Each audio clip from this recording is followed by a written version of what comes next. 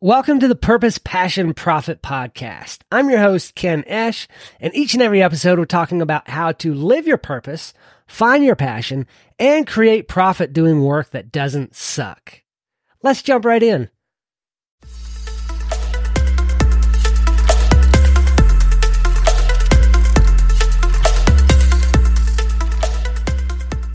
Serene, I fold my hands and wait, nor care for wind, nor tide, nor sea. I rave no more against time or fate, for lo, my own shall come to me. I stay my haste, I make delays, for what avails this eager pace? I stand amid eternal ways, and what is mine shall know my face. Asleep, awake by night or day, the friends I seek are seeking me. No wind can drive my bark astray, nor changing the tide of destiny. What matter if I stand alone? I wait with joy the coming years. My heart shall reap where it hath sown, and garner up its fruit of tears. The waters know their own and draw, the brook that springs in yonder height. So flows the good with equal law, unto the soul of pure delight. The stars come nightly to the sky, the tidal wave unto the sea. Nor time, nor space, nor deep, nor high, can keep my own away from me. That's a poem by John Burroughs known as Waiting.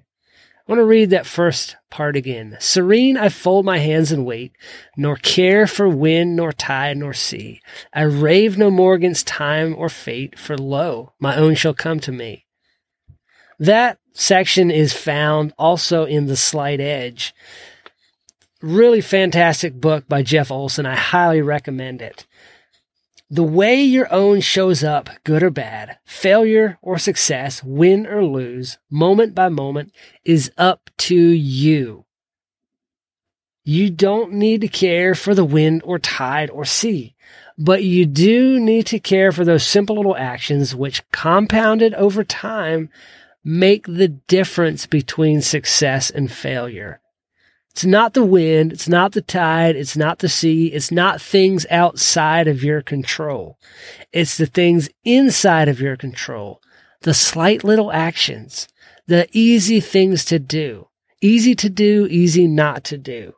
The little things compounded over time that make the difference between success and failure.